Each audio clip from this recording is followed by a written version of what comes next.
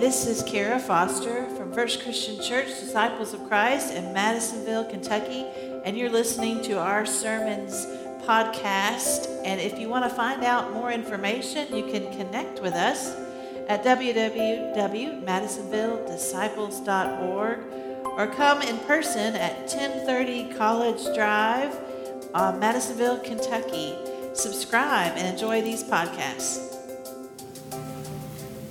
In these weeks, in the season of Epiphany, I have picked out what I thought were some of the pivotal key stories, the important stories about Jesus that tell us about who he is and what it means to call him the light of the world. And when our story picks up today, Jesus is fresh from his 40 days in the wilderness, and word is beginning to spread about him. He's become quite famous, quite well known right now, beginning to make a name for himself, and he's going to speak at his hometown synagogue in Nazareth. And as you will see from this homecoming story, that the sermon didn't actually go very well. First, they love him. Oh my, they love him. But by the end of this day, they'll be running him out of town. And I had considered first just doing the first part of the story that ends in verse 21, but I decided to read the whole section because I thought it would give us a glimpse as to really who Jesus is, but also we see that he doesn't quite fit people's expectations of who they think he is and who he's going to be. So I invite you to read along with me with your Bibles in Luke chapter 4 today, beginning in verse 14, and I'm going to read all the way to 30. Then Jesus, filled with the power of the Spirit, returned to Galilee, and a report about him spread through all the surrounding country. He began to teach in their synagogues and was praised by everyone. When he came to Nazareth, where he had been brought up, he went to the synagogue on the Sabbath day, as was his custom. He stood up to read, and the scroll of the prophet Isaiah was given to him. He unrolled the scroll, found the place where it was written, "The Spirit of the Lord is upon me, because he has anointed me to bring good news to the poor. He sent me to proclaim release to the captives, recovery of sight to the blind, to let the oppressed go free, to proclaim the year of the Lord's favor." And he rolled up the scroll and gave it back to the attendant and sat down. The eyes of all in the synagogue were fixed on him, and they began to say to them, "Today this scripture has been fulfilled in your hearing." And all spoke well of him and were amazed at the gracious words that came from his mouth. They said, "Is not this Joseph's son?" Now, he could have finished right there, dropped the mic, strolled on out when everyone loved him and everyone's speaking well of him, but Jesus doesn't stop there, and the story continues. Jesus said to him, "Then, doubtless, you will quote to me the proverb, 'Doctor, cure yourself.' And you will say, 'Do here also in your hometown the things we have heard you did at Capernaum.' And he said, 'Truly I tell you, no prophet is accepted in the prophet's hometown. But the truth is, there were many widows in Israel in the time of Elijah, when the heaven was shut up 3 years and 6 months. And there was a severe famine for all the land. Yet Elijah was sent to none of them, except to a widow at Zarephath in Sidon. There were also many lepers in Israel in that time of the prophet Elisha, and none of them were cleansed except Naaman from Syria.' When they heard this, all in the synagogue were filled with rage. They got up, drove him out of town, led Jesus to the bow of the hill on which their town was built, so that they might hurl him off the cliff. But he passed through the midst of them and went on his way." Now, I remember a minister telling me about his most terrifying preaching gig he ever had in his life. It wasn't the kind of crowd or the topic or even how large the crowd was. He was asked to preach in the church that he grew up in. And he said, "I was so terrified because I just knew as I stood before that congregation that my high school teacher was remembering how I cheated in math, and my Sunday school teacher was thinking about how I never behaved and never listened to class, and I just knew everyone was thinking, he became a minister." That's the thing. Maybe Jesus has a point about prophets not being welcomed in their hometown. We just know them too well. Jesus had them eating out of the palm of his hand. They loved what they were hearing from him that day. He reads from Isaiah 61. Good news to the poor, captives going free, sight to the blind, the year of the Lord's favor. People are free in forgiveness, and they're like, amen, brother. They love it. They could have stopped. He could have stopped right there. Freedom to the captives, sight to the blind. He could have dropped that mic and said, thank you, Nazareth, I love you, good night, and walked on out of there a hero where people would say, I knew that boy when he was little. But Jesus doesn't do that. He doesn't do that. He keeps on going. He reads Isaiah, and then he leans into the awkwardness of the situation, and he proceeds to say what he believes they're all thinking. He says, I suppose that you are expecting me to do some good things for you, work some magic, do some wonders. A direct quote says, do here also in your hometown the things we have heard you do in Capernaum. He names what everyone is wondering. What can you do for us, Jesus? We are your hometown people. If you're helping people in Capernaum, what are you going to do for us back home in Nazareth? After all, when Jesus quotes from Isaiah about the year of the Lord's favor, about sight to the blind, about freeing the captives, the people they are all picturing is themselves.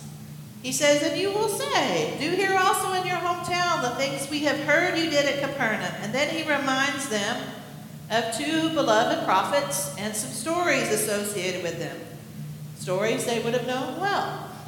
He mentions first Elijah, and it was during a hard time and a famine when Elijah was sent to a certain widow's house, and they miraculously never ran out of food, and Elijah lived to see another day. And then he tells a story about Elisha, where there were many, many lepers during that time, and one leper who was healed was a leper named Naaman from Syria. And Jesus mentions these two stories, and as soon as he does, they literally want to throw him out of town. Well, literally throw him off a cliff. Worse than get him out of town, they want him dead.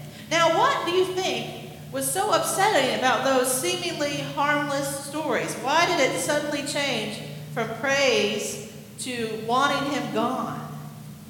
Well, those two stories, as benign as they seem, we might not even notice. The widow that he mentions that Elijah goes to, the leper that he mentions from Syria, they're Gentiles. Gentiles, they're non-Jews. And not only that, but he's telling stories of where God is at work through a poor widow and an outcast leper. They aren't their kind. They aren't their people. And here is Jesus letting them know that his ministry was not just for the hometown crowd. It was to the outsider, to the hurting and the broken and the lost. You know, like he just read. Release to the captives, good news to the poor, forgiving debts. In other words, Jesus is telling them this isn't all about you. And they got the message, and they were furious. What a first sermon. It's like that saying, there are two kinds of preaching that are really hard to listen to, bad preaching and good preaching. I know that probably you're just like me, that sometimes when you think about God's love for you, when you think about how God offers forgiveness to us when we seek him, it makes me feel warm and content and safe and happy to know that God loves me just as I am. Except the problem with that is that, well, first of all, do me a favor for a minute. Think of someone you just really don't like. Don't name names.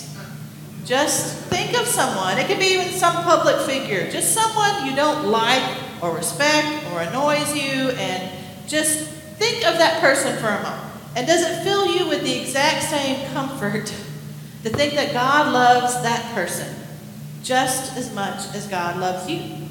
That God offers forgiveness to that person just as much as God offers forgiveness to you.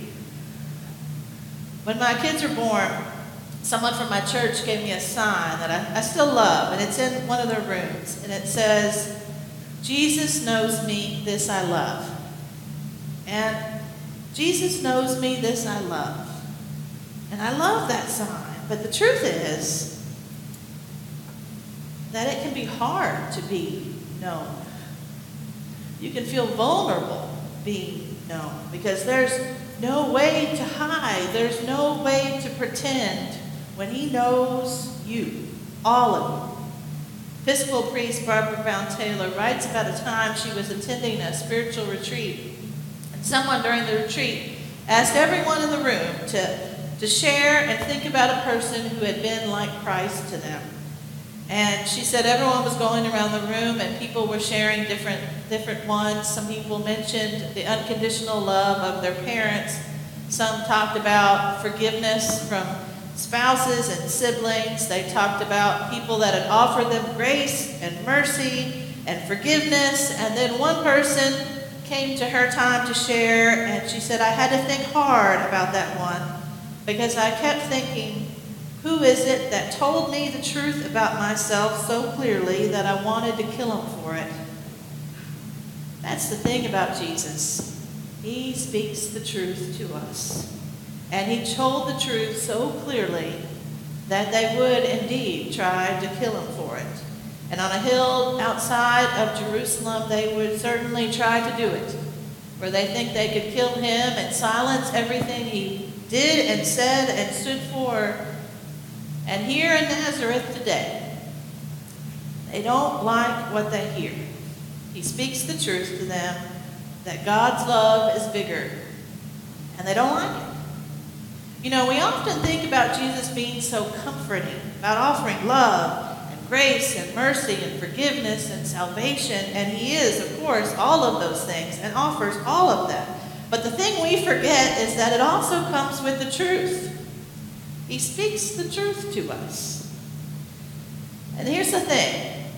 I hope you don't leave here today feeling all fired up, saying, my preacher reminded us as a follower of Jesus, I'm here to speak the truth to you. You know, let some people have it. Tell the truth they've been needing to hear from you. Trust me, that is not the message I am trying to have you hear today. Because here's the thing about that. I happen to think it's really hard sometimes for us, for you and I, to discern whether it's the truth that person really needs to hear or if it's our pride and our ego that just really want to be the one telling it.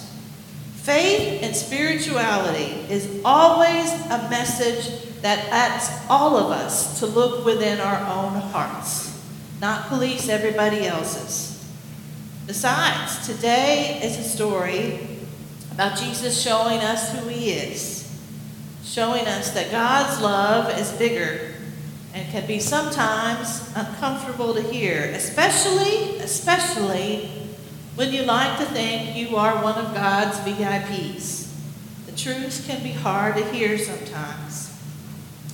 In fact, I was thinking of the story of the Good Samaritan. You know this story, one of the most beloved stories, where a man on the road to Jericho was beaten and robbed and left for dead, and a priest and a Levite, they both go walking past him. They don't stop. Either they're too busy to stop, don't want to get involved in that mess, or just don't think they have the time to help. The priest, I certainly identify with. The Levite, they both keep walking past the man in the ditch. I think that's something we all can identify with, really. To be that person that's too scared or too busy to stop. And then we have the Good Samaritan, of course, the outsider, the Gentile, who does stop to help. And maybe on a good day, we can all identify with the Good Samaritan in this story, to realize that in our heart of hearts, we know this truth, that we have to be a people who are willing to get our hands dirty, people willing to stop and help even a stranger without strings attached. But we never, ever want to imagine ourselves as the guy in the ditch, do we? We don't want to imagine ourselves as the person who needs help. That hometown crowd with Jesus there wanted Jesus to tell them about all the ways God cares and loves them. Tell them all the ways that they are special, protected, and valued. And Jesus, just by quoting stories from their own tradition, remind them of a truth that's hard to hear. that his ministry is going to be bigger than this. He'd be heading straight to the ditch. Heading straight to the ditch. That his ministry would not be just for and to the hometown crowd, but a ministry with and to all people. Even the ones they don't like very much. Even the ones that aren't like them. Even the ones they don't think deserve it. And I don't know about you, but that sure does sound like good news to me. Thanks be to God.